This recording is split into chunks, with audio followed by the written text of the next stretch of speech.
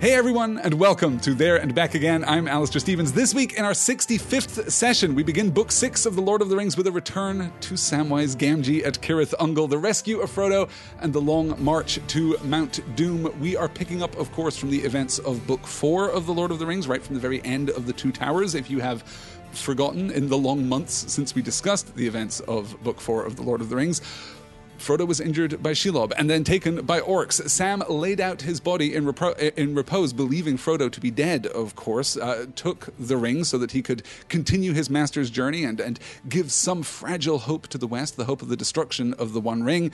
Only it turns out that Frodo was only mostly dead and then was taken by the orcs beyond Sam's ability to rescue him. We will pick up with Samwise Gamgee in just a moment. Before we get to all of that, though, I noticed in the question bucket a question that Angela, I think, has been asking for maybe the last 3 weeks straight that I have not had an opportunity to address. So I'm going to address this question right up front. Let's do this before we get into Book 6. How about that? Angela asks, is there a connection/reflection between the Oathbreaker leader breaking his spear and Denethor breaking the Staff of Stewardship? The Oathbreaker leader fulfilled his oath and is released from his bond, while Denethor breaks his oath and ends his stewardship. The King of the Dead broke his spear and cast it down, and Denethor took up the Staff of Stewardship and broke it over his knee, casting the pieces into the blaze. Yes, there is a powerful reflection there. It's a reflection of intent, but we are, of course, observing a very similar phenomenon here. And these are only two of the three examples in the book, because we also have the breaking of Saruman's staff by Gandalf at Orthanc in Isengard. The breaking of a staff or a spear, the spear here kind of coexistent with the staff as a symbol of one's role, as a symbol of one's purpose. When that is broken, it does indicate the putting down of a burden or the removal of an authority. The Oathbreaker is distinct in that both Gandalf's shattering of Saruman's staff and Denethor's elective breaking of the Staff of Stewardship represent a removal of authority without a fulfillment. Denethor does not fulfill his role as steward. He abrogates his responsibility as steward, in fact, there in Minas Tirith. But the Oathbreaker King, or the Oathbreaker leader, the terminology is a little imprecise, but the leader of the Oathbreakers that are summoned to the Stone of Erech by Aragorn after his transit through the Paths of the Dead, he has fulfilled now his oath. So that breaking is symbolic in the same way, but the purpose is different, or the consequence, the inference of that action is very different. But yes, Angela, I think you're exactly right to pull out the similarity between those two events that you mentioned and also the breaking of Saruman's staff too. With all of that said, let's get into our reading here. So we pick up in the Tower of Cirith Ungol. I think we're just going to begin with the first slide here, then we'll circle back around to some greater context here. There we go.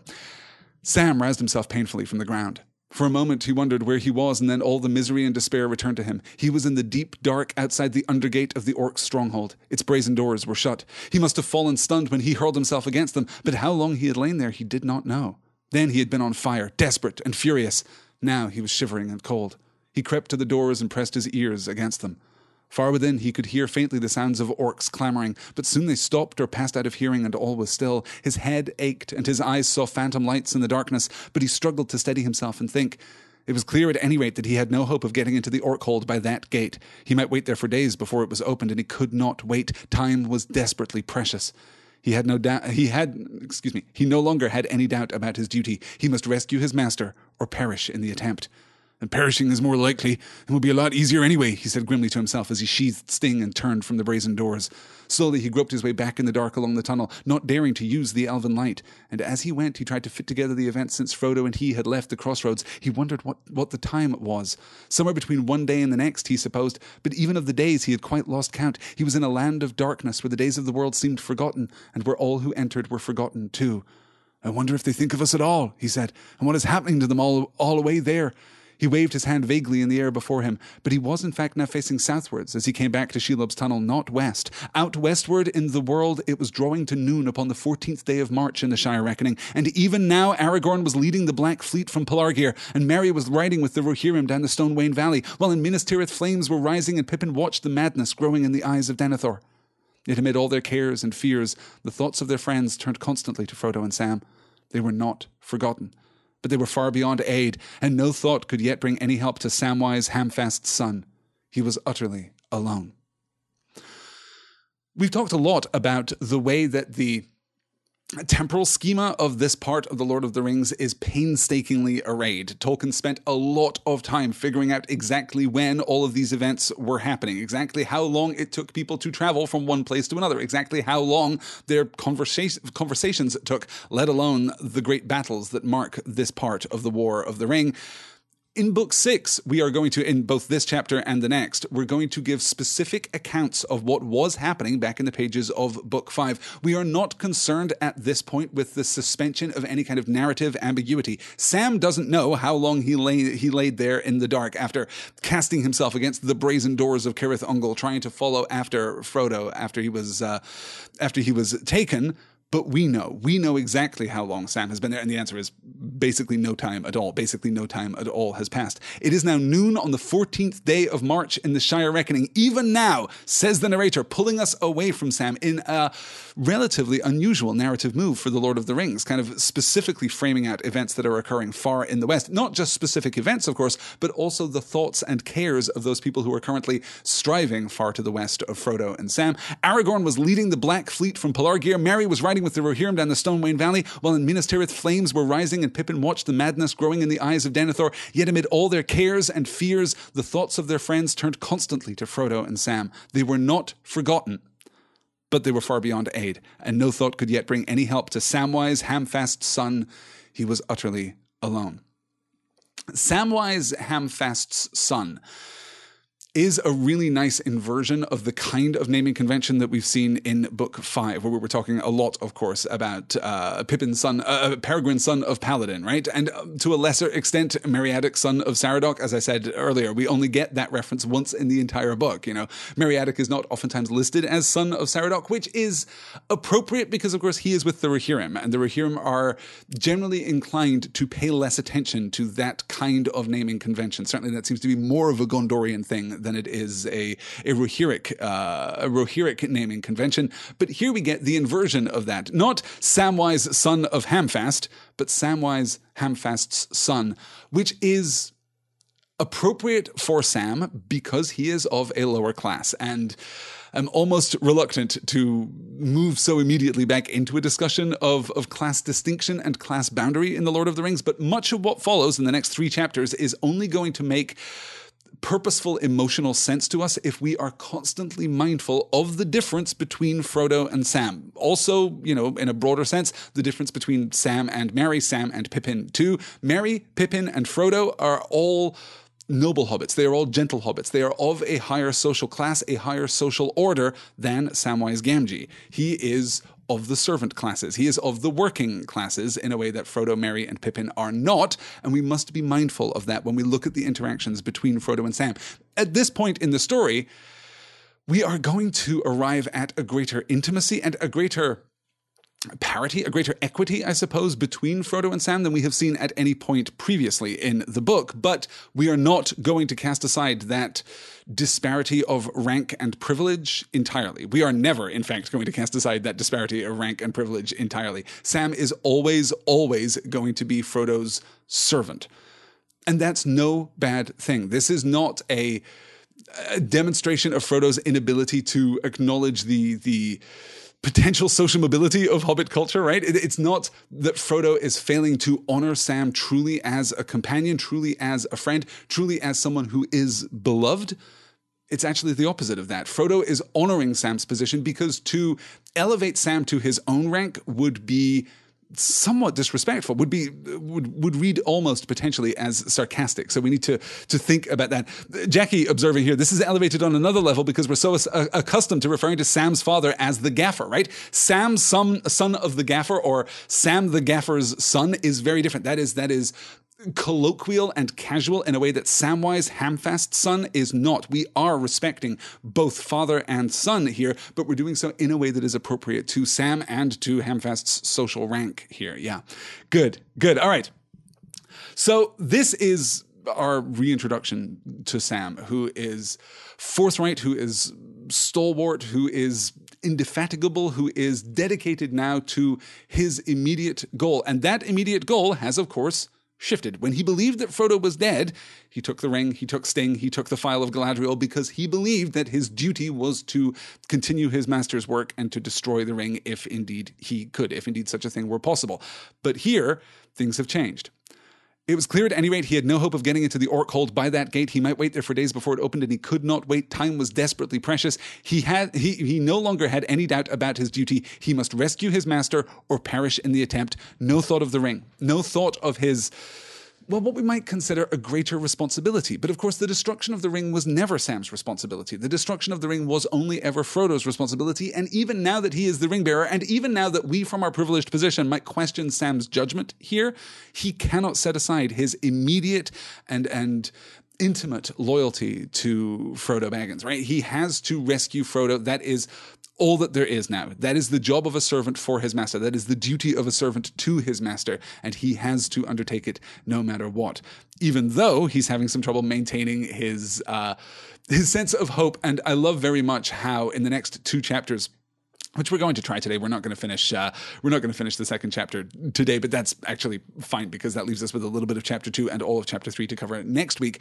But it's interesting to note how Sam goes through these cycles of hopelessness and then the restoration of hope. It is not just that Sam has within his breast this light that cannot be extinguished, this absolute courage and faith and optimism, this hope in their undertaking. That is not the case, in fact. Sam's hope will be challenged time and time again, and we must pay close attention to those things, to those realizations, to those epiphanies, which restore some measure of hope to Sam. We've seen this, of course, before. We saw this right at the end of the Two Towers, back in the Stairs of Cirith Ungol, back before we got to the Tower of Cirith Ungol itself. Back in the Stairs of Cirith Ungol, we have that great passage where he remembers the great tales, how great tales never end. Well, we're going to see more of that from Sam as we move forward, yeah. So with that said, let's get to the very verge of Mordor. Then he halted and sat down. For the moment, he could drive himself no further. He felt that if once he went beyond the crown of the pass and took one step veritably down into the land of Mordor, that step would be irrevocable. He could never come back. Without any clear purpose, he drew out the ring and put it on again. Immediately he felt the great burden of its weight and felt afresh, but now more strong and urgent than ever, the malice of the Eye of Mordor, searching, trying to pierce the shadows that it had made for its own defense, but which now hindered it in its unquiet and doubt. As before, Sam found that his hearing was sharpened, and that to his sight the things of the world seemed thin and vague. The rocky walls of the path were pale, as if seen through a mist, but still at a distance he heard the bubbling of Shelob in her misery, and harsh and clear and very close it seemed. He heard cries and the clash of metal. He sprang to his feet and pressed himself against the wall beside the road. He was glad of the ring, for here was yet another company of orcs on the march. Or so, at first, he thought. Then suddenly he realized that it was not so. His hearing had deceived him. The orc cries came from the tower, whose topmost horn was now right above him on the left hand of the cleft. Sam shuddered and tried to force himself to move. There was plainly some devilry going on. Perhaps in spite of all orders, the cruelty of the orcs had mastered them and they were tormenting Frodo, or even savagely hacking him to pieces. He listened, and as he did so, a gleam of hope came to him. There could not be much doubt. There was fighting in the tower. The orcs must be at war among themselves. Shagrat and Gorbag had come to blows. Faint as was the hope that his guests brought him, it was enough to rouse him. There might be just a chance. His love for Frodo rose above all other things, and forgetting his peril, he cried out, "I'm coming, Mr. Frodo!"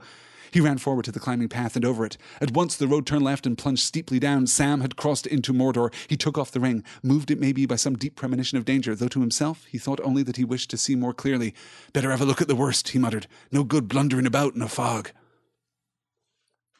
Sam's interactions with the ring, of course, are incredible through this chapter. We're going to look at that most clearly in the next slide when we get the real offer of the ring. We get the real seductive challenge of the ring to the heart of Samwise Gamgee. But even here, we see what the ring represents to him. He is here trembling at the top of the pass, ready now to move into Mordor, or actually not ready now to move into Mordor, hesitant on the very threshold of Mordor itself. For the moment he could drive himself no further, he felt that if once he went beyond the crown of the pass and took one step veritably down into the land of Mordor, that step would be irrevocable. He could never come back. And then his immediate response, without any clear purpose, he drew out the ring and put it on again. Immediately he felt the great burden of its weight and felt afresh, but now more strong and urgent than ever, the malice of the Eye of Mordor, searching, trying to pierce the shadows that it had made for its own defense, but which now hindered it in its unquiet and doubt. Here on the very precipice of Mordor, Sam's instinctive response, without any clear purpose, without apparently any conscious thought at all, he takes out the ring and puts it on. And what is the consequence of taking out the ring and putting it on? Well, he immediately feels its weight. He feels the malice of the eye, searching constantly for the ring. This is clearly the ring's influence. The ring is taking advantage of this moment of weakness from Sam, this moment of hesitation and of fear on the threshold of Mordor itself. It's taking advantage of this moment of weakness to expose itself to the eye of Barad-dûr, to the eye of Sauron.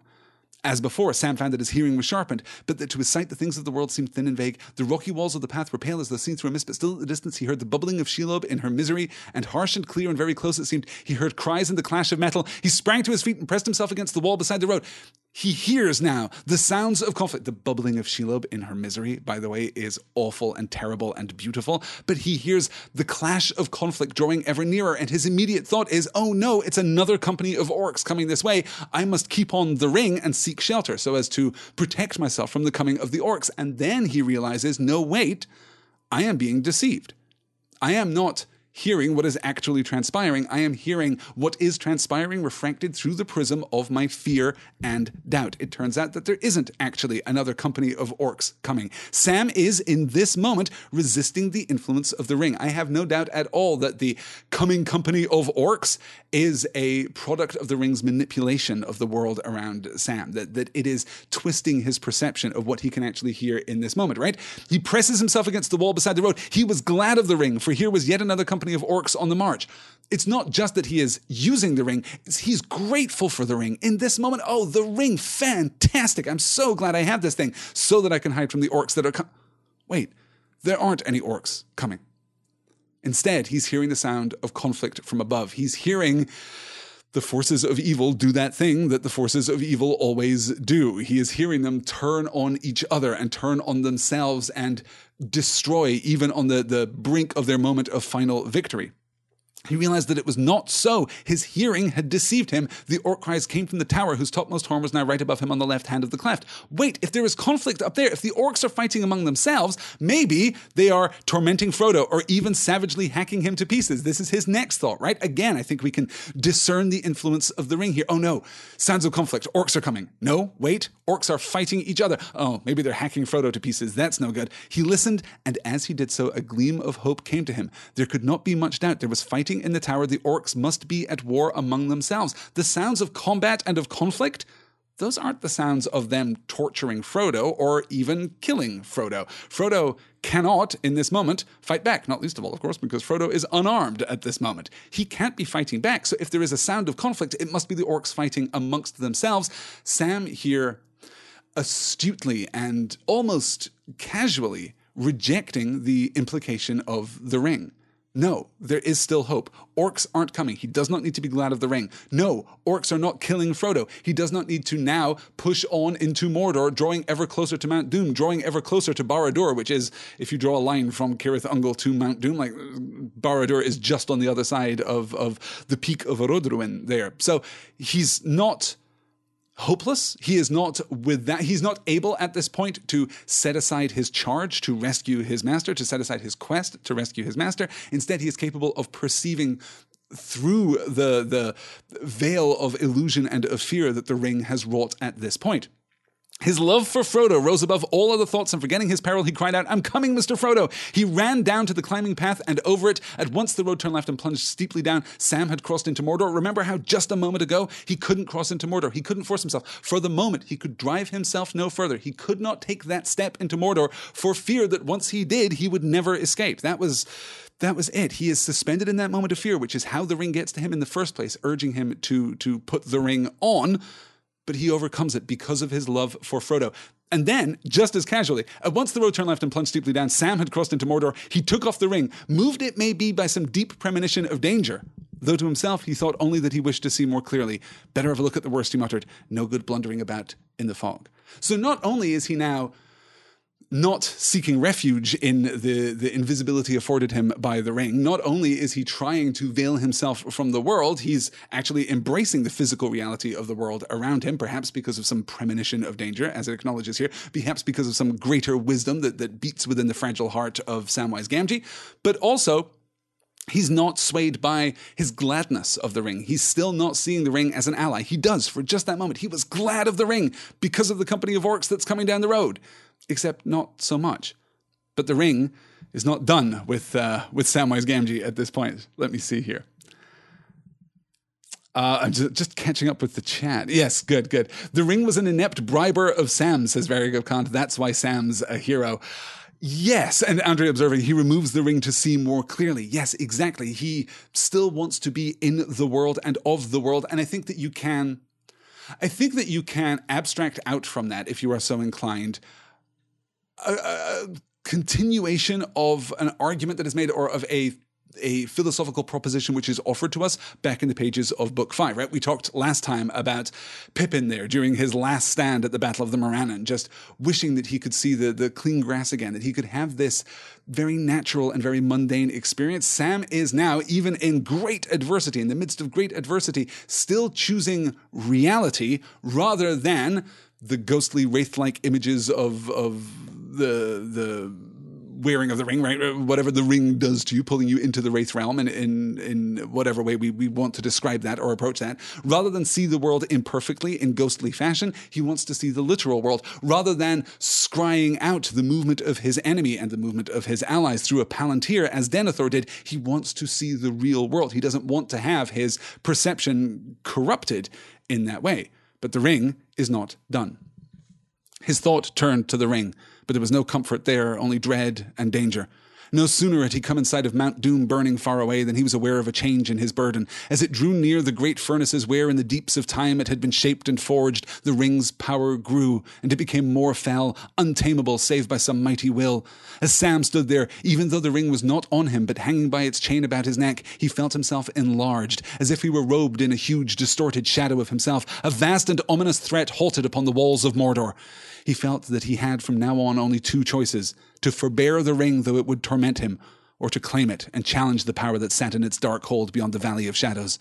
Already the ring tempted him, gnawing at his will and reason. Wild fantasies arose in his mind, and he saw Samwise the Strong, hero of the age, striding with a flaming sword across the darkened land, and armies flocking to his call as he marched to the overthrow of Barad-dûr. And then all the clouds rolled away, and the white sun shone, and at his command the Vale of Gorgoroth became a garden of flowers and trees and brought forth fruit. He had only to put on the ring and claim it for his own, and all this could be. In that hour of trial, it was the love of his master that helped most to hold him firm, but also deep down in him lived still unconquered his plain hobbit sense. He knew in the core of his heart that he was not large enough to bear such a burden, even if such visions were not a mere cheat to betray him. The one small garden of a free gardener was all his need and due, not a garden swollen to a realm, his own hands to use, not the hands of others to command. And anyway, all these notions are only a trick, he said to himself. He'd spot me now and cow me before I could so much as shout out. He'd spot me pretty quick if I put the ring on now in Mordor. And all I can say is, things look as hopeless as a frost in spring. Just when being invisible would be really useful, I can't use the ring. And if ever I get any further, it's going to be nothing but a drag and a burden every step. So what's to be done? He was not really in any doubt. He knew that he must go down to the gate and not linger any more. With a shrug of his shoulders as if to shake off the shadow and dismiss the phantoms, he began slowly to descend. With each step, he seemed to diminish. He had not gone far before he had shrunk again to a very small and frightened hobbit.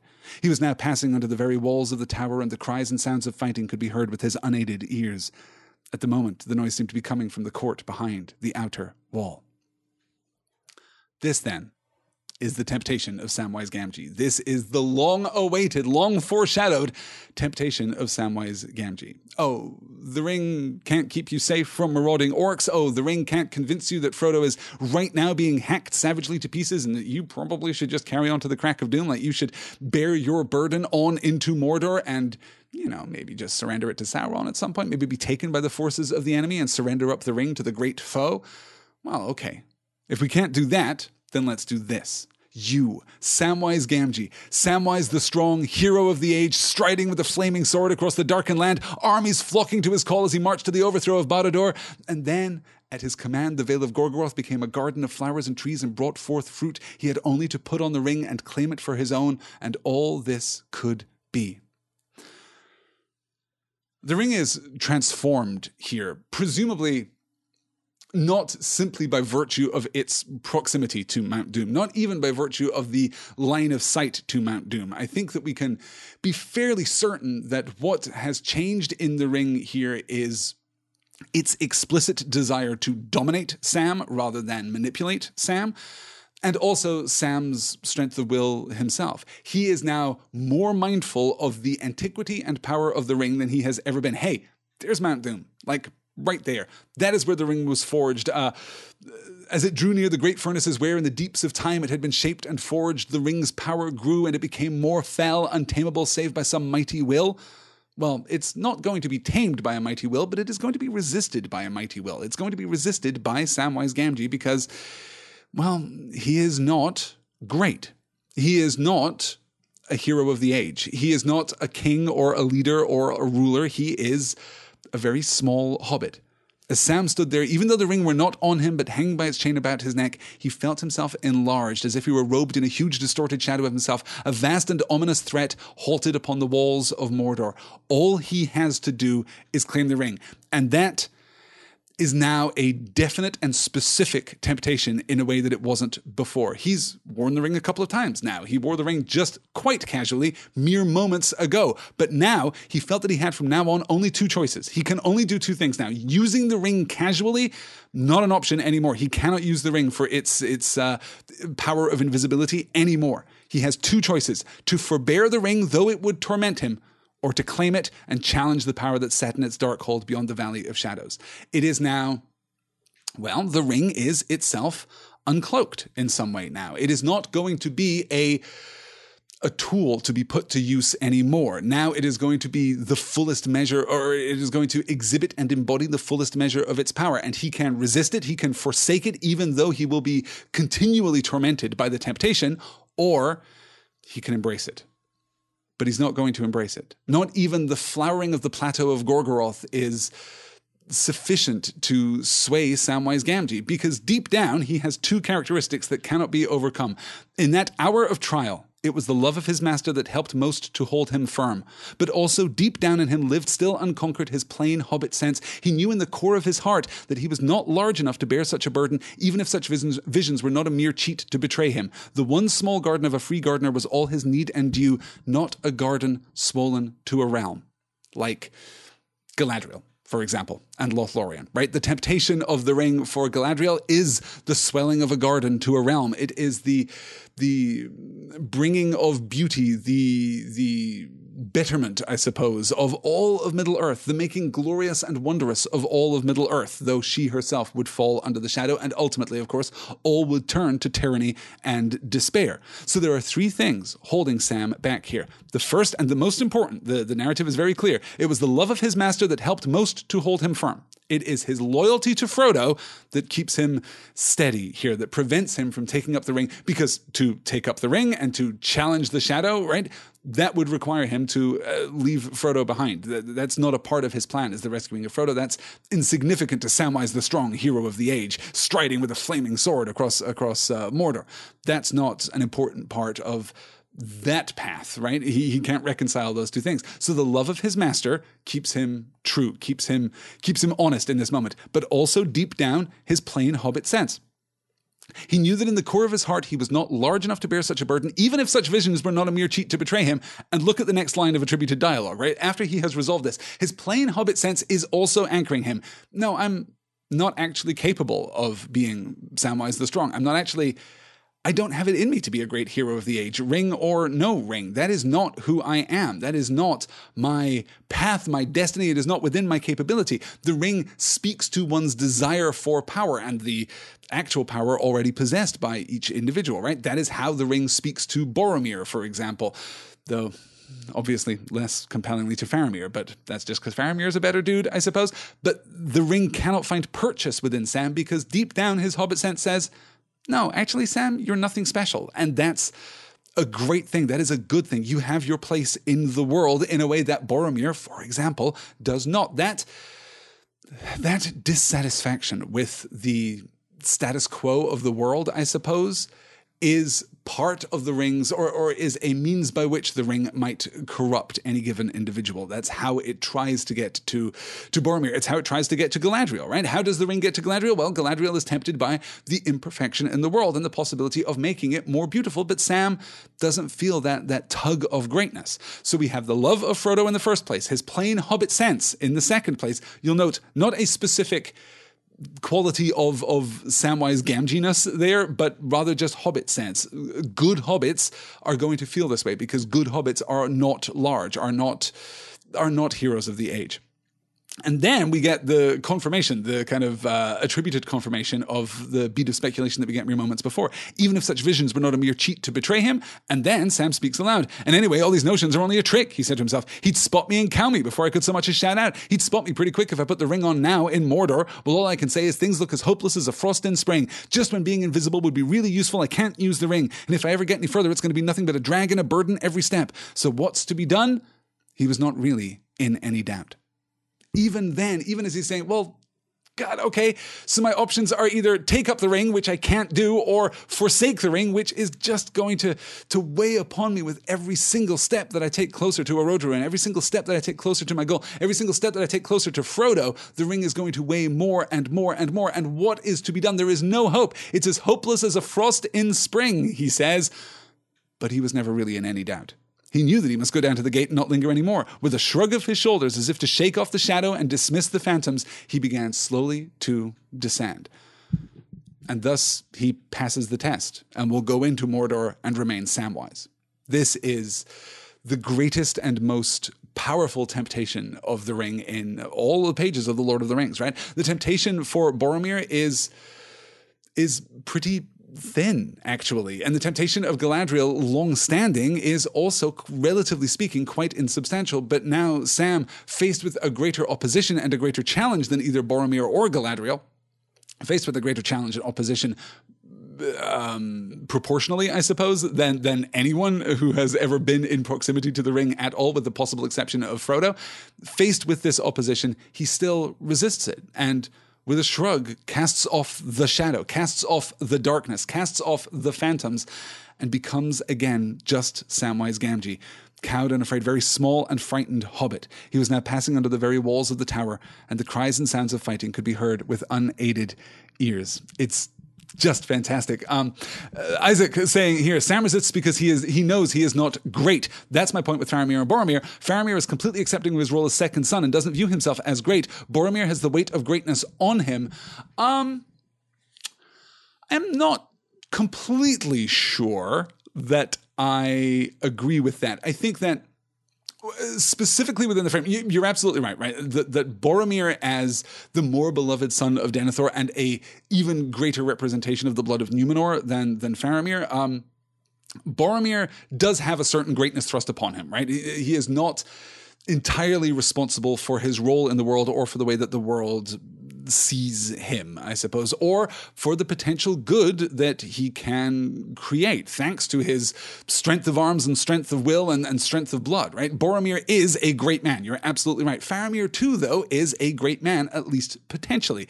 The difference between Boromir and Faramir is, in a way, the difference between Denethor and Theoden. Denethor is dissatisfied. He's not just talking about... Remember when at the Pyre of Denethor, Gandalf says, what would you have? If you could order the world as you desire, what would you have? And we get like a version of a ring temptation speech here as Denethor lays it all out. And remember, we also got a version of a ring temptation speech from Faramir all the way back in Ithilien. Denethor says, I would have my son be his own man. I would have him not be the pupil of a wizard. I would preserve the glory of my house and of my lineage, and it would be my choice, and I would have control. I would have dominion.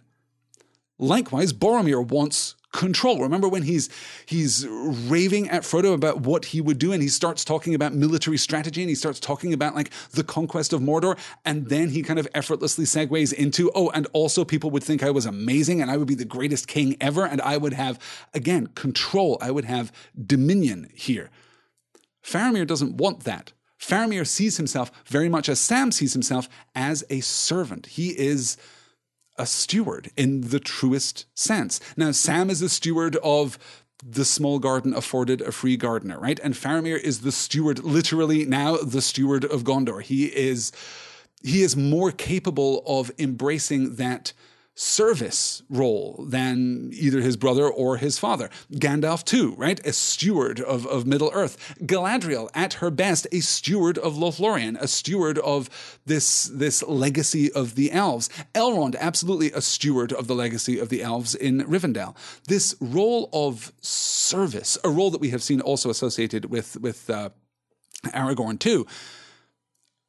The duty of service and the genuine love of service is not incompatible with greatness. There are different scales here. No one is going to say that Gandalf isn't great, or no one is going to say that Aragorn isn't great, or even I would argue that Faramir isn't great. They all are. So the ring has a greater potential to corrupt them and to get its hooks into them. But that role of service, I think, is what distinguishes.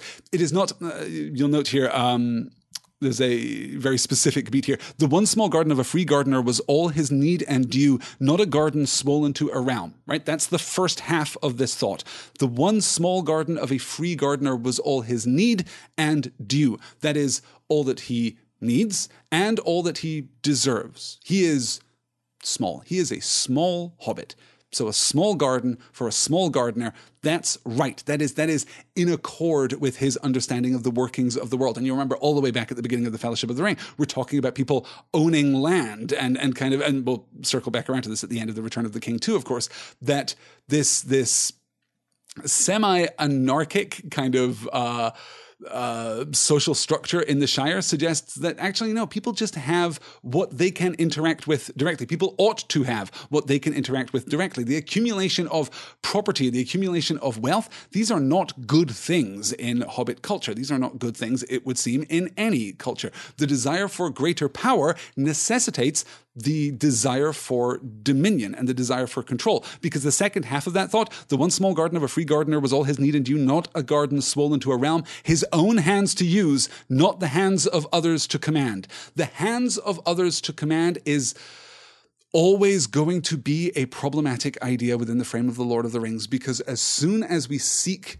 to dominate others and to turn them into tools, to turn them to our cause and not their own cause, not a collaborative cause, then we have left the path of wisdom. That is true of Sauron, of course. That is true of Saruman too. It is true of Denethor and his desire to preserve the lineage of the stewards of Gondor. When he removes Faramir's agency, when he makes the decision for Faramir that now is the time for Faramir to die, right? That is a decision that Denethor is making for himself. He is objectifying, he is rendering less than human his own son. And anytime we start to do that, and again, of course, we're going to get a very powerful exploration of this when we circle back to the Shire at the end of the Return of the King. Anytime we seek to do that, yeah, we've left the path of wisdom. So for me, it isn't necessarily about greatness. Is Sam great with a capital G? Well, okay, no. Sam is not great with a capital G, but Sam is a great hobbit. Sam is a very good hobbit. He is a hobbit par excellence, in the same way as Faramir is an excellent man of Gondor, and Gandalf is an excellent wizard, and Elrond is an excellent elf, right? They all embody excellence. They are on different scales. They absolutely are. This is one of the things I think that we struggle with, particularly in the 21st century, particularly within the United States.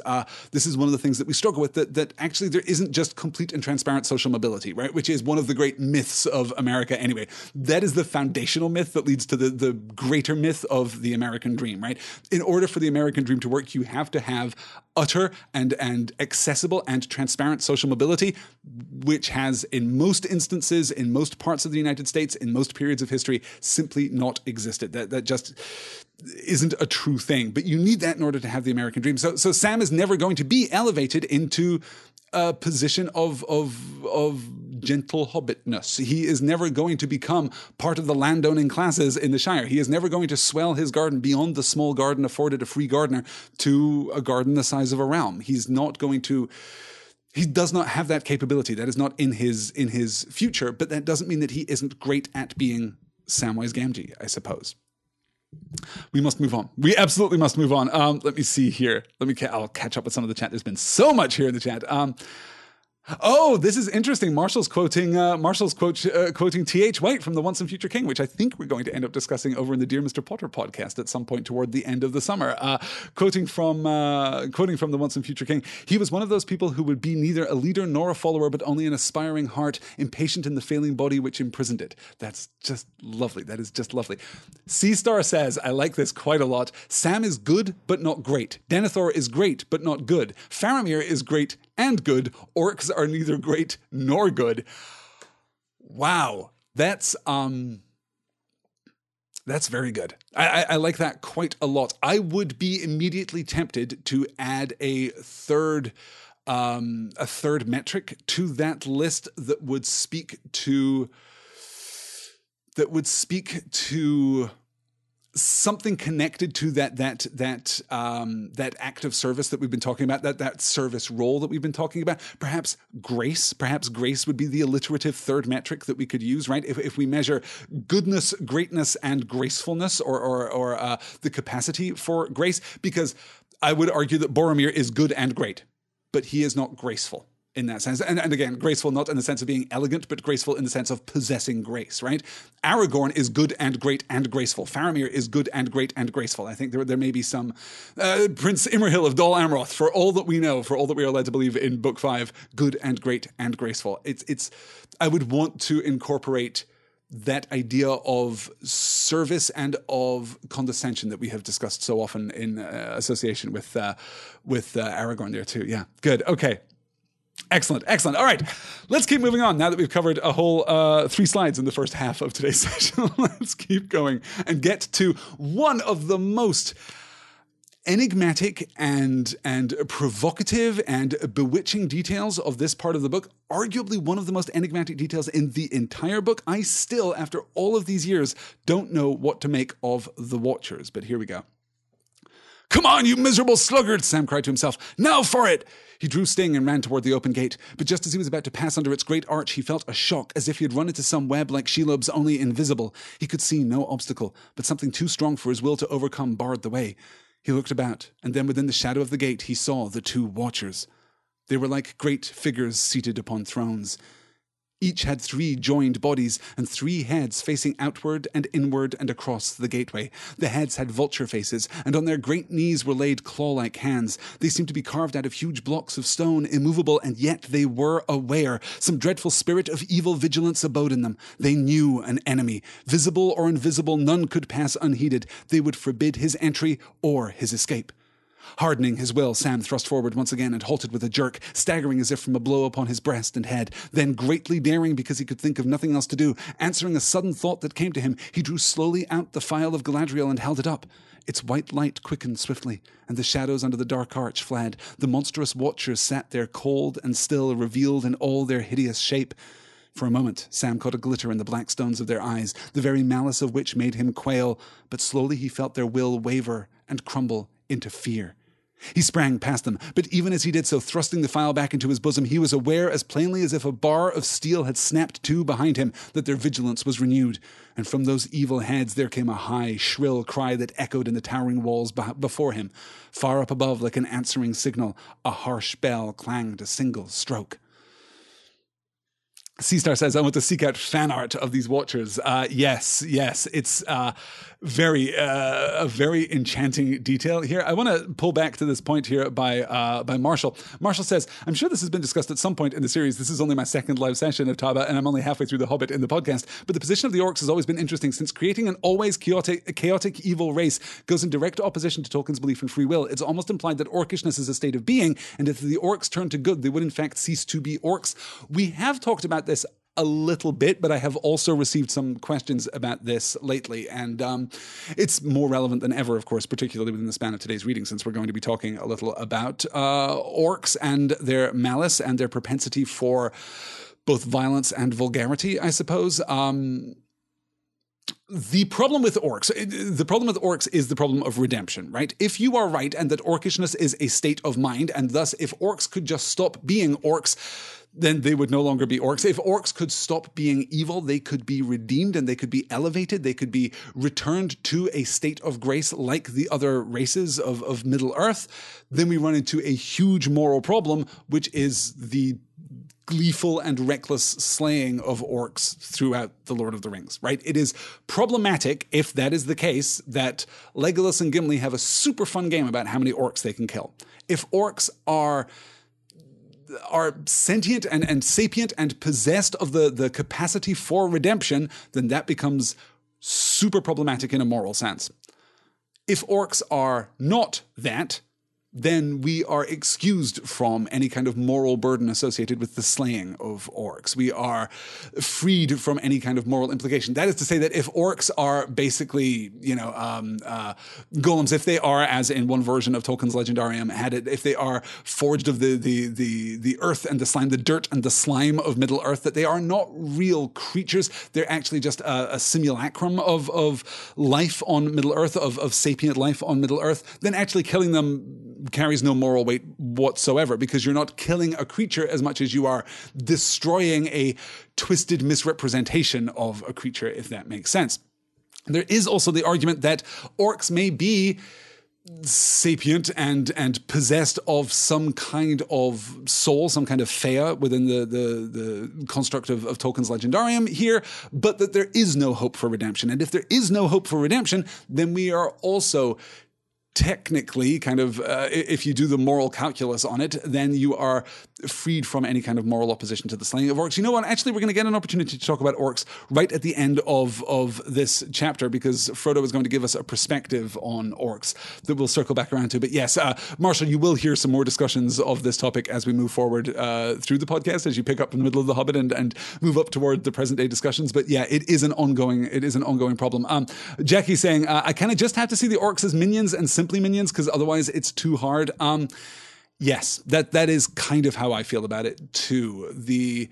I can see the relative lack of moral consequence to the slaying of orcs if orcs are sapient and possessed of fea, if they are possessed of a soul, but the corruption is permanent and irreversible, I suppose, then slaying them could actually be seen as a kindness, though even then it is something that we should enter into with a heavier heart than Legolas and Gimli do. It is an imprecise and incomplete, and Marshall, perhaps I haven't addressed this in the point of the podcast where you have so far reached, but Tolkien never quite pinned down an origin story for the orcs. There are several origin stories offered through the different versions of the Legendarium crafted through his lifetime, but none of them are definitive. We just don't know where orcs come from. They may be corrupted elves, they may be forged of dirt and slime. We just don't know. So speculating in that area is super fun, which is why I'm basically always called back to it. But yeah. Marshall's saying it's morally and theologically unsettling however you cut it, which is why Tolkien never gave himself a satisfying answer. Yes, satisfying, comprehensive, I suppose, is the word that I would use there. An explanation of the creation of orcs that accounts for everything that orcs have to be, both in the present of The Lord of the Rings and in the deep past of the Silmarillion and everything in between. I, like Jackie, am tempted to see the creation of orcs as being a dark echo of the creation of the dwarves by Aule. That is, that they are crafted from the stone of Middle-earth. Iluvatar grants into the dwarves fea. He grants into the dwarves an actual spirit and an awareness. At least he seems to. More on that when we talk about the Silmarillion, I suppose, in a few months' time.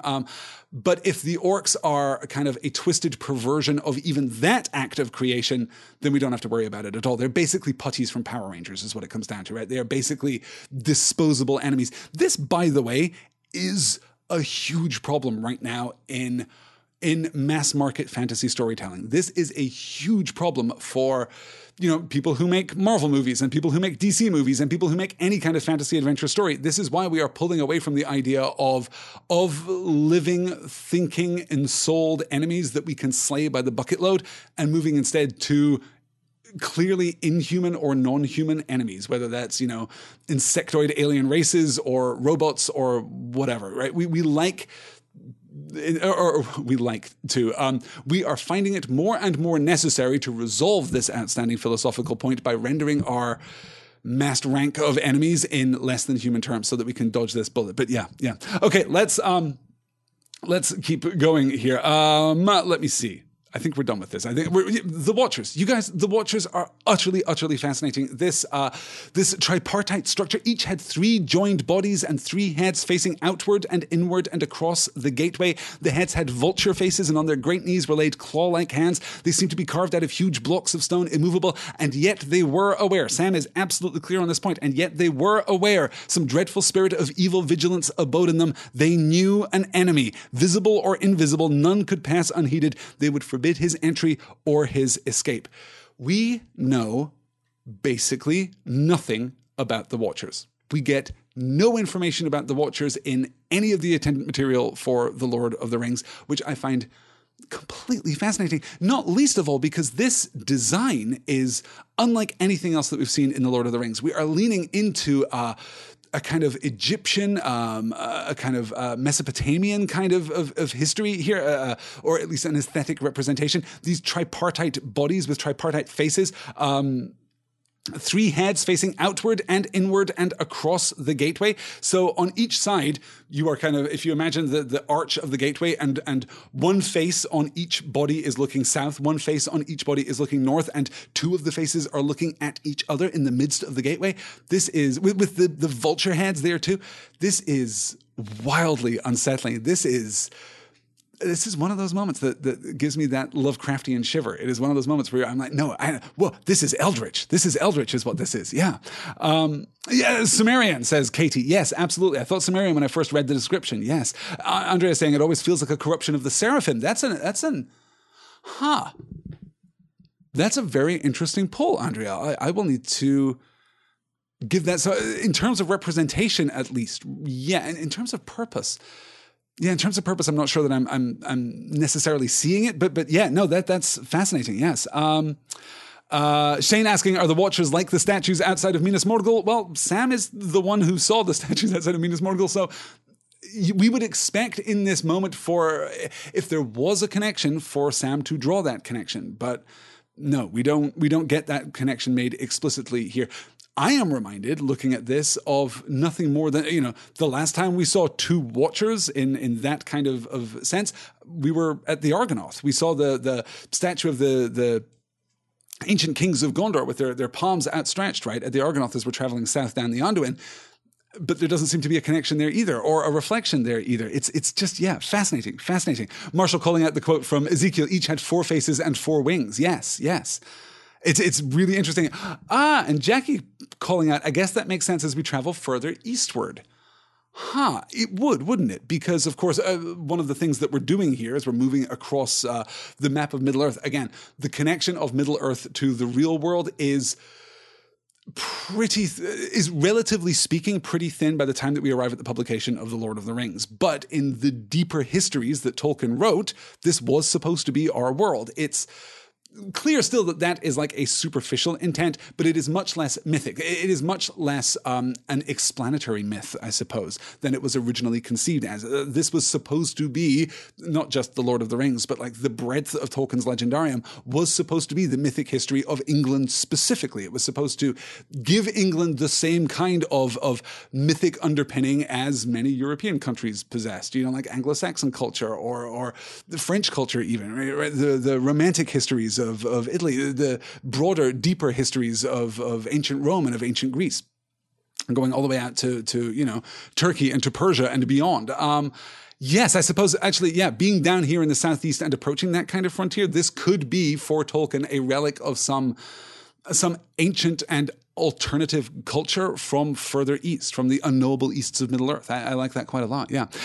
Varieg's calling out the Pucklestones too, which we have brief reference to when Mary's drawing that connection, when he meets Khan Buri Khan, right? Another opportunity to say my favorite name in Book 5 of The Lord of the Rings. He draws reference to the Pucklestones, and Varieg is observing, of course, that's explored more in Unfinished Tales too. Yeah, good. Shane says, maybe if the Numenorians built it like the Argonath and the slaves of Mordor corrupted it like the fallen king on the crossroads after hundreds of years, it would be ugly and accursed and deformed. I'm very into that idea, Shane. I like that idea very much, except that the narrative gives us no sense that is the case. I mean, I would expect if this were a product of orcish craft, I would expect there to be some of the usual adjectives used, right? It would be crude, and it would be ill-formed, and it would be foul in its intent.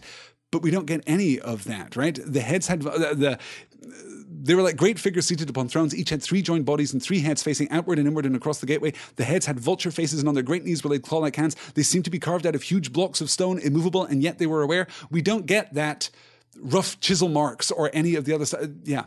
It's just enigmatic and fantastic, and I love it. And we're going to hopefully get back to the Watchers before we wrap up today, though this is appearing less and less likely. Black Numenorians could have done this thing, says Jackie.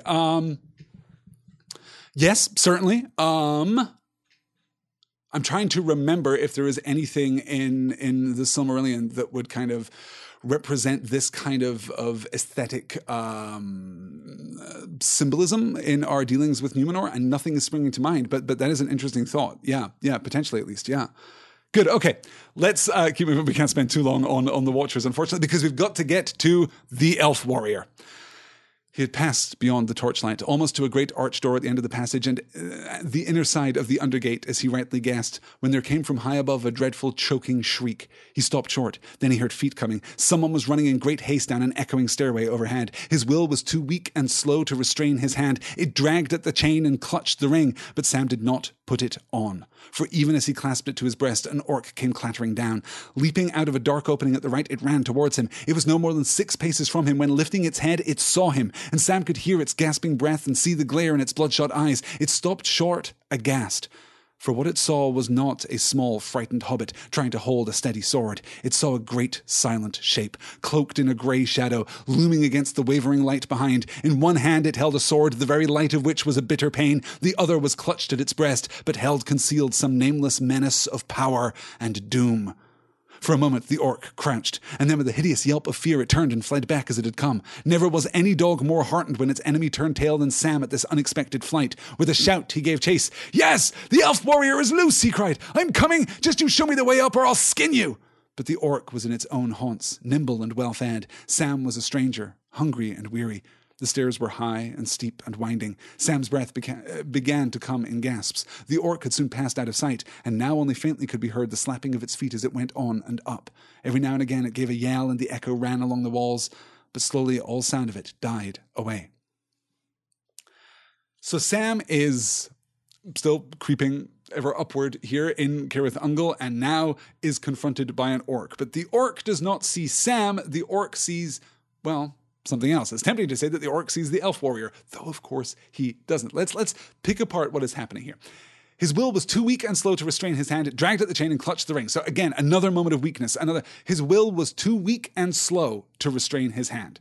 The ring is a constant pressure on Sam now, and if his will, is not, well, the opposite of weak and slow, right? It has to be both swift and strong. It has to be sure and certain.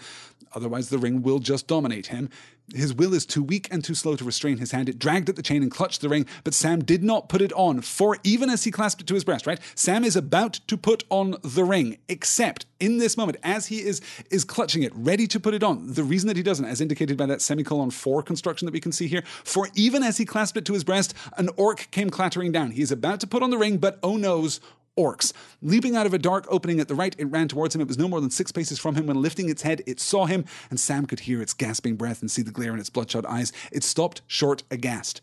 For what it saw was not a small, frightened hobbit trying to hold a steady sword. It saw a great, silent shape, cloaked in a grey shadow, looming against the wavering light behind. In one hand it held a sword, the very light of which was a bitter pain. The other was clutched at its breast, but held concealed some nameless menace of power and doom. So the first question: what is the orc seeing?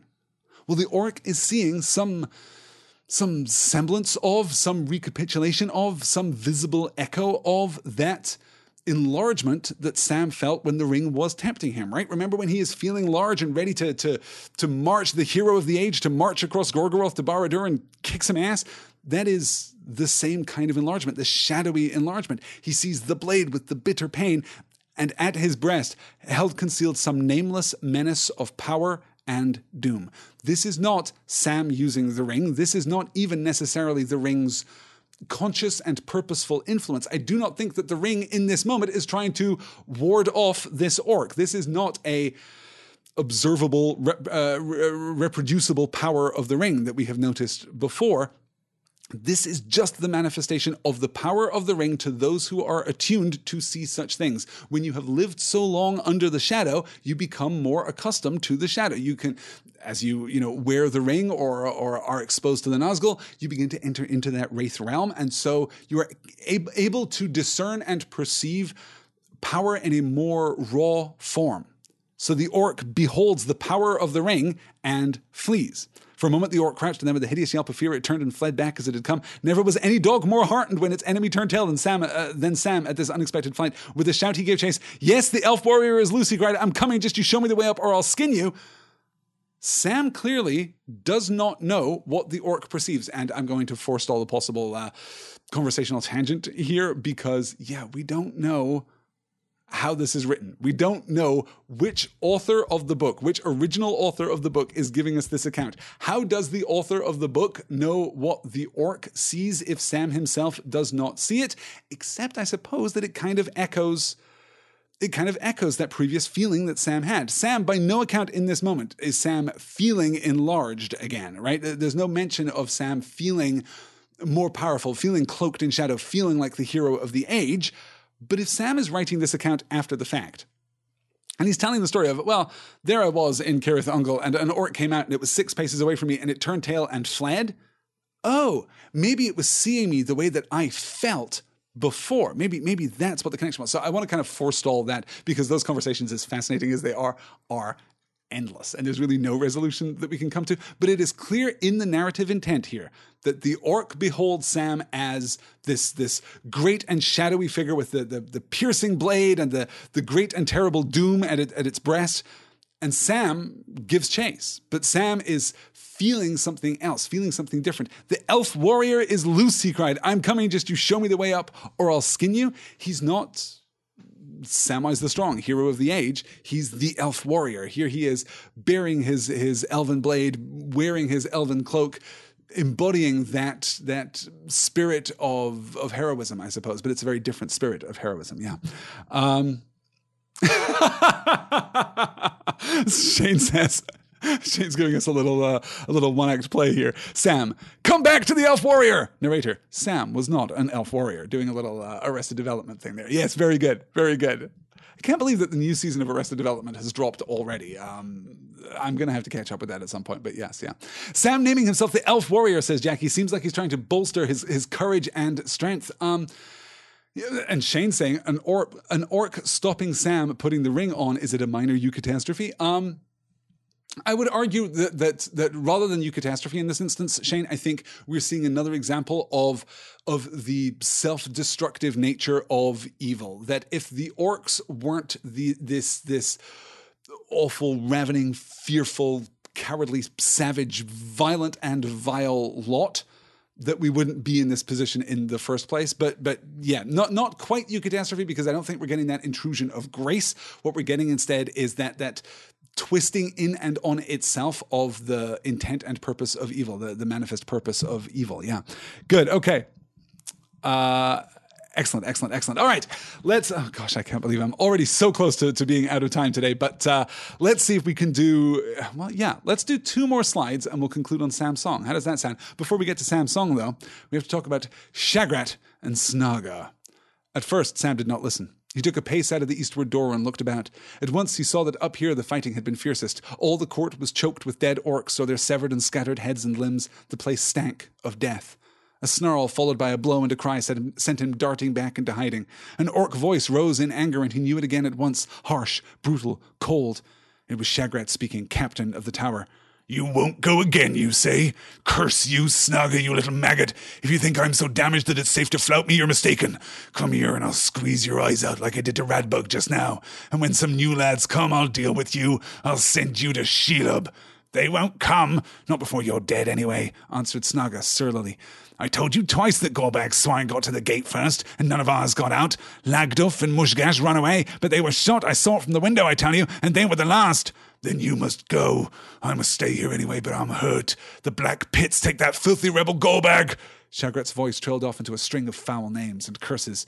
I gave him better than I got, but he knifed me the dung before I throttled him. You must go or I'll eat you. News must get through the Lugburs or we'll both be for the Black Pits. Yes, you too. You won't escape by skulking here. I'm not going down those stairs again, growled Snugger. Be you captain or no? No! Keep your hands off your knife or I'll put an arrow in your guts. You won't be a captain long when they hear about all these goings on. I fought for the tower against those stinking Morgul rats, but a nice mess your two precious captains have made of things, fighting over the swag. That's enough from you, snarled Shagrat. I had my orders. It was Gorberg started it, trying to pinch that pretty shirt. Well, you put his back up being so high and mighty, and he had more sense than you anyway. He told you more than once the most dangerous of those spies was still loose and you wouldn't listen, and you won't listen now. Gorberg was right, I tell you. There's a great fighter about, one of those bloody-handed elves or one of the filthy Tarks. He's coming here, I tell you. You heard the bell. He got past the watchers, and that's Tark's work. He's on the stairs, and until he's off them, I'm not going down. Not if you were in Nazgul, I wouldn't. So that's it, is it? Yelled Shagrat. You'll do this and not do that, and when he does come, you'll bolt and leave me? No, you won't. I'll put red maggot holes in your belly first.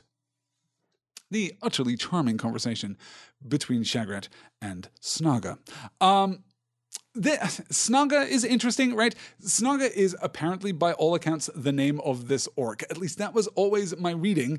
But it turns out there is another orc named Snaga in the book. In the 3rd chapter of Book 3, one of the orcs under the command of Ugluk is also referred to as Snaga. And when I went looking into this, boy, this is obscure. This is an obscure reference. But I went looking in, I'm never going to be able to pronounce this, in an essay entitled Words, Phrases, and Passages in Various Tongues in the Lord of the Rings in Parma Eldalamberan,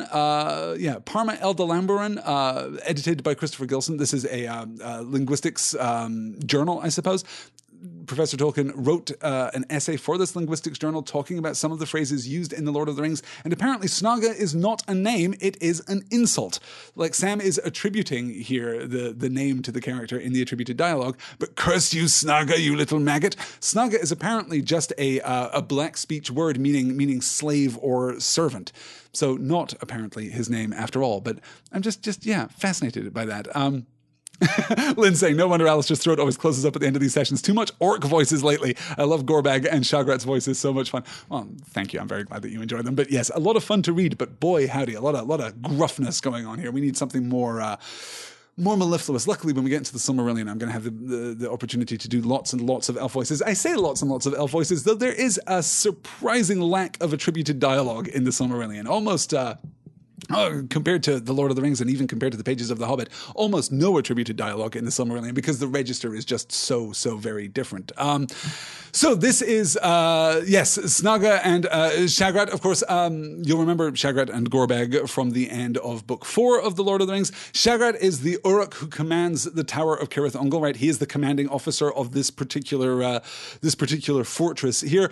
Gorbag is the captain of the Uruks of Minas Morgul, so he is actually under the direct command, or was under the direct command of the Nazgul in Minas Morgul. That is why they kind of have that slightly combative relationship. Shagrat rules Cirith Ungol, or commands Cirith Ungol would probably be a better verb there, whereas Gorbag commands the orcs of Minas Morgul.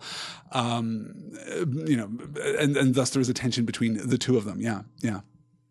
Good. Glowenson is saying, I'm tracking back here. Oh, Marshall saying, does anyone else feel like the speech patterns of the orcs are closer to that of the 20th century than the heroic characters are, especially when they start talking about military matters? And Glowenson puts his finger on it directly, I think, perhaps to demonstrate Tolkien's views on the 20th century. I would actually argue that it is early 20th century, but I think you can also trace back the specific speech patterns of the orcs to the mills of the Industrial Revolution, right? You're really looking at kind of mid to late 19th century kind of formulations here. You kind of have to shake that a little bit to make it work. You have to distill out all of the black speech and the fictional terms created by Tolkien for, his constructed languages within the frame of The Lord of the Rings.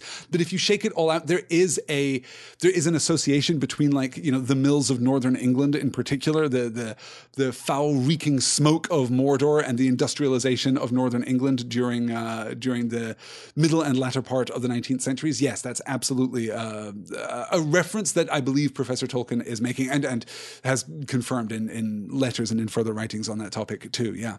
Okay. So here we see the conflict between Snaga, if indeed that is his name, and Shagrat. They won't come, not before you're dead anyway. So this is in response to Shagrat's threat. When some new lads come, I'll deal with you. I'll send you to Shelob. They won't come, not before you're dead anyway. I've told you twice that Gorbag swine got out the gate first, and none of ours got out. Lagduf and Mushgesh ran through, but they were shot. I saw it from the window, I tell you, and they were the last. Oh, there are now no orcs remaining in Cirith Ungol. The last of them have been slain. None of their men got out. Then you must go, says Shagrat. I must stay here anyway, but I'm hurt. The Black Pits take the filthy rebel Gorbag. I gave him better than I got, but he knifed me the dung before I throttled him. You must go or I'll eat you. News must get through to Lugburs or we'll both be for the Black Pits. News must get through to Lugburs. News has to get to Barad-dûr. It has to get back to Sauron. Some messenger has to be sent forth from Cirith Ungol to update Sauron on what is happening vis-a-vis the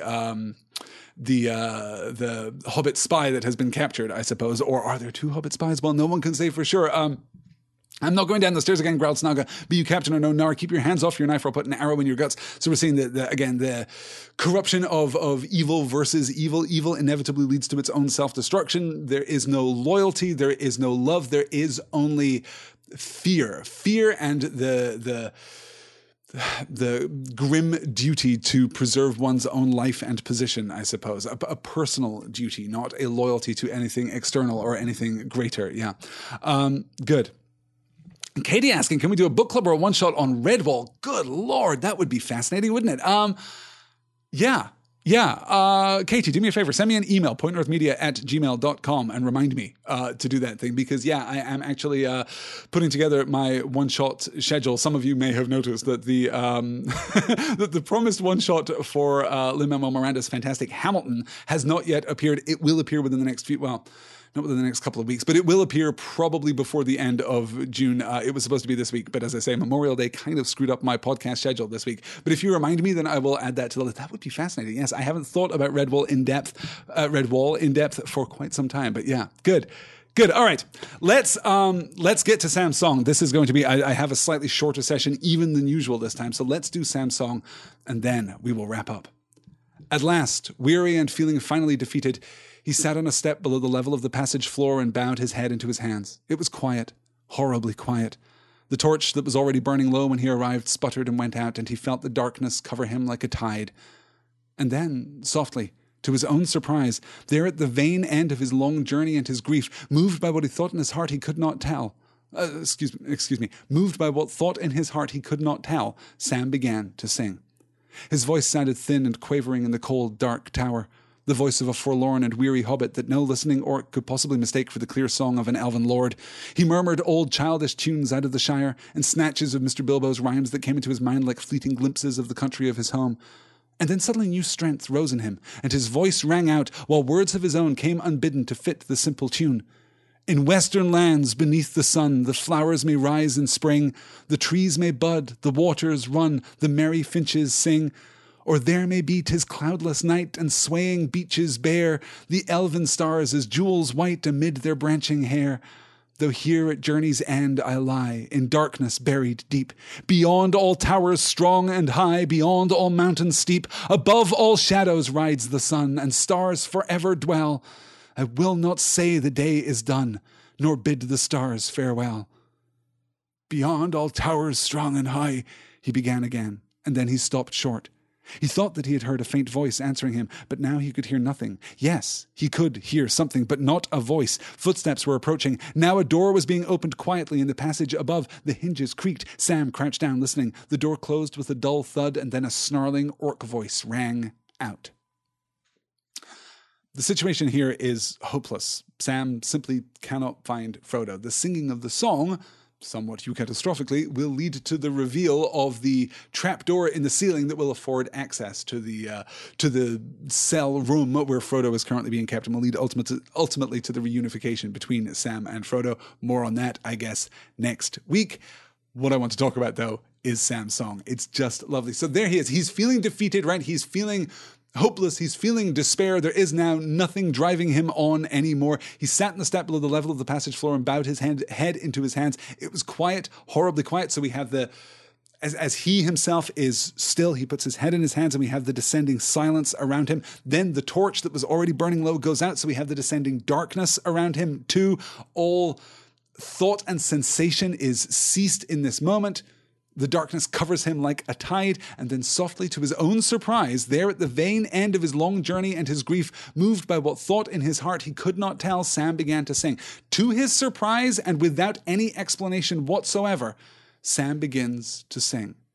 And he begins in a very hobbitish register, I suppose. His voice sounded thin and quavering in the cold dark tower, the voice of a forlorn and weary hobbit that no listening orc could possibly mistake for the clear song of an elven lord. He murmured old childish tunes out of the Shire, and snatches of Mr. Bilbo's rhymes that came into his mind like fleeting glimpses of the country of his home.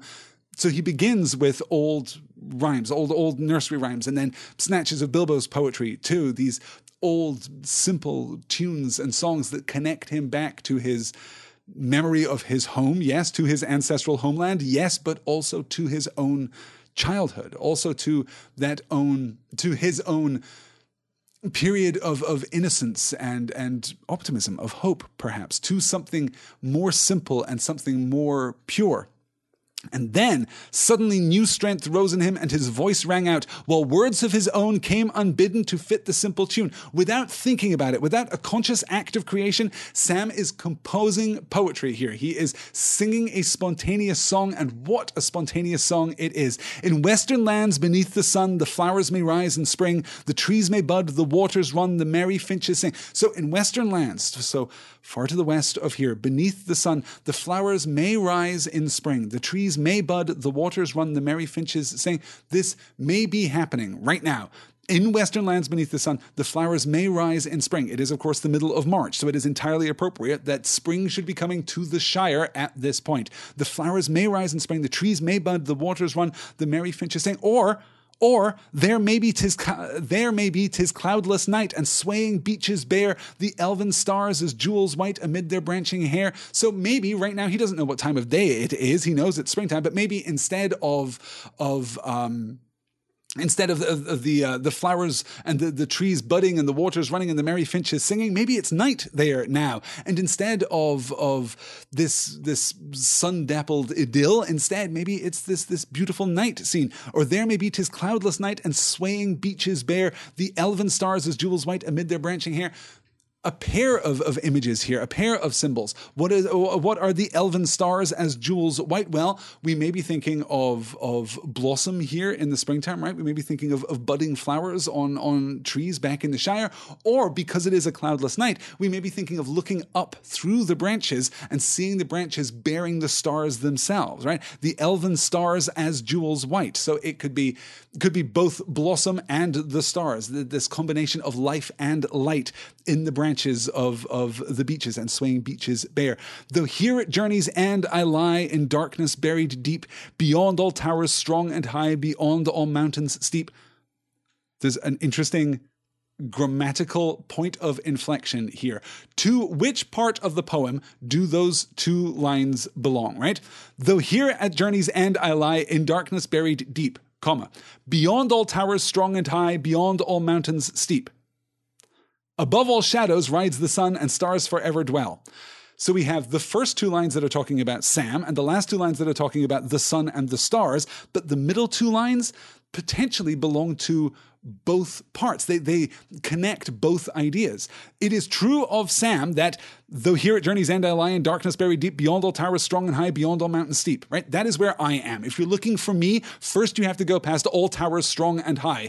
Minas Morgul, Cirith Ungol, right? You have to go past all towers strong and high, beyond all mountains steep, beyond the Ephel Duath here too, right? You have to, that is where I am. But also simultaneously, beyond all towers strong and high, beyond all mountains steep, above all shadows rides the sun, and stars forever dwell, right? That's also true of the sun and the stars, that they cannot be bounded by towers or by mountains. So I think that the middle two lines there kind of connect. They work in both stanzas there. I will not say the day is done, nor bid the stars farewell. Though here at journey's end I lie, in darkness buried deep, beyond all towers strong and high, beyond all mountains steep, above all shadows rides the sun, and stars forever dwell. I will not say the day is done, nor bid the stars farewell. It doesn't matter how dark it is in this room here in the Tower of Cirith Ungol. It doesn't matter how hopeless his situation is. The sun still shines. The stars still blaze, either by day or by night, but still the heavens are alight.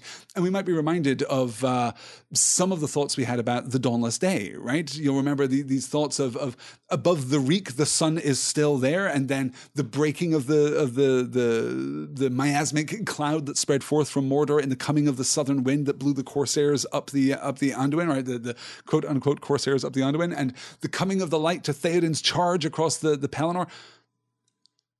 Above all darkness, there is always light. This is by opposition. Oh, I suppose we don't really have time to delve into that, but yes, there is perhaps opposition here with, if you remember the Riddles in the Dark chapter from The Hobbit, go and look at Gollum's conception of the world, Gollum's kind of sense of cosmology and the darkness that lies beyond all things. That is not Professor Tolkien's view of the world, and it is not Sam's view of the world, because in Sam's view of the world, behind all things, there is light. Beyond any tower, beyond any range of mountains, no matter how dark your current circumstance, there is light above, either the sun by day or the stars by night. Above all shadows rides the sun, and stars forever dwell. I will not say the day is done, nor bid the stars farewell. I will not say the day is done. I will not say that the light has been eclipsed by the coming of night. I will not say that the shadow has overthrown the light. I will not say that hope has been extinguished. Here, spontaneously within him, Sam finds a new kindling of courage and a new kindling of hope. This is one of my favorite poems in the entire book. It's just gorgeous. Let me catch up with the chat here. As I scroll back, Angela saying Alistair is breaking my heart all over again talking about it. Yeah, no, it's so gorgeous. I just love it. Amazing Grace, are we talking about? Varrig of Khan says Sam's song fits the meter of Amazing Grace, or the Gilligan's Isle theme song. It's often used in hymns. I had never made the connection between those two things. I'm going to have to give that some thought. Maybe I actually have a guitar just right out of arm's reach here. Maybe I'll give that some thought and see if I can't put that together. But it is just so hauntingly beautiful. Absolutely haunting, yes. Andrea says, when Tolkien uses singing as a means of rescue, it just breaks my heart. Me too. And it is, it's absolutely a recurring beat. That, though, is going to do it. It is 3:25 here in Oklahoma City, and I'm afraid that I have a very hard out today, an unusually hard out. But next week we have a hell of a reading. Next week we are going to, I guess we didn't even quite finish up chapter 1, so chapter 2 is very short. We'll do our best to cover the rest of chapter 1 and chapter 2 and into chapter 3 next week. I don't think we'll make it all the way to the end of chapter 3 because that's dense. Chapter 3 is one of those very short chapters that I am pretty much going to pull every word from in order to properly discuss the next movement of the story here, and then we'll transition into what comes thereafter. I cannot wait to get to that. Guys, thank you all so much for joining me today. This has been an absolute pleasure. I should say that next week's reading will be back in our usual evening slot next Thursday night. That is June the 7th, 10 p.m. Eastern, 9 p.m. Central. I hope you will be able to join me for that as we reunite Sam and Frodo. That's the very next slide. That's the next thing that we're going to do, is reunite Sam and Frodo and set off on our journey toward Mount Doom. I'm very much looking forward to that, guys. Thank you so much for your company. I will talk to you all again very soon. Until then, fly, you fools!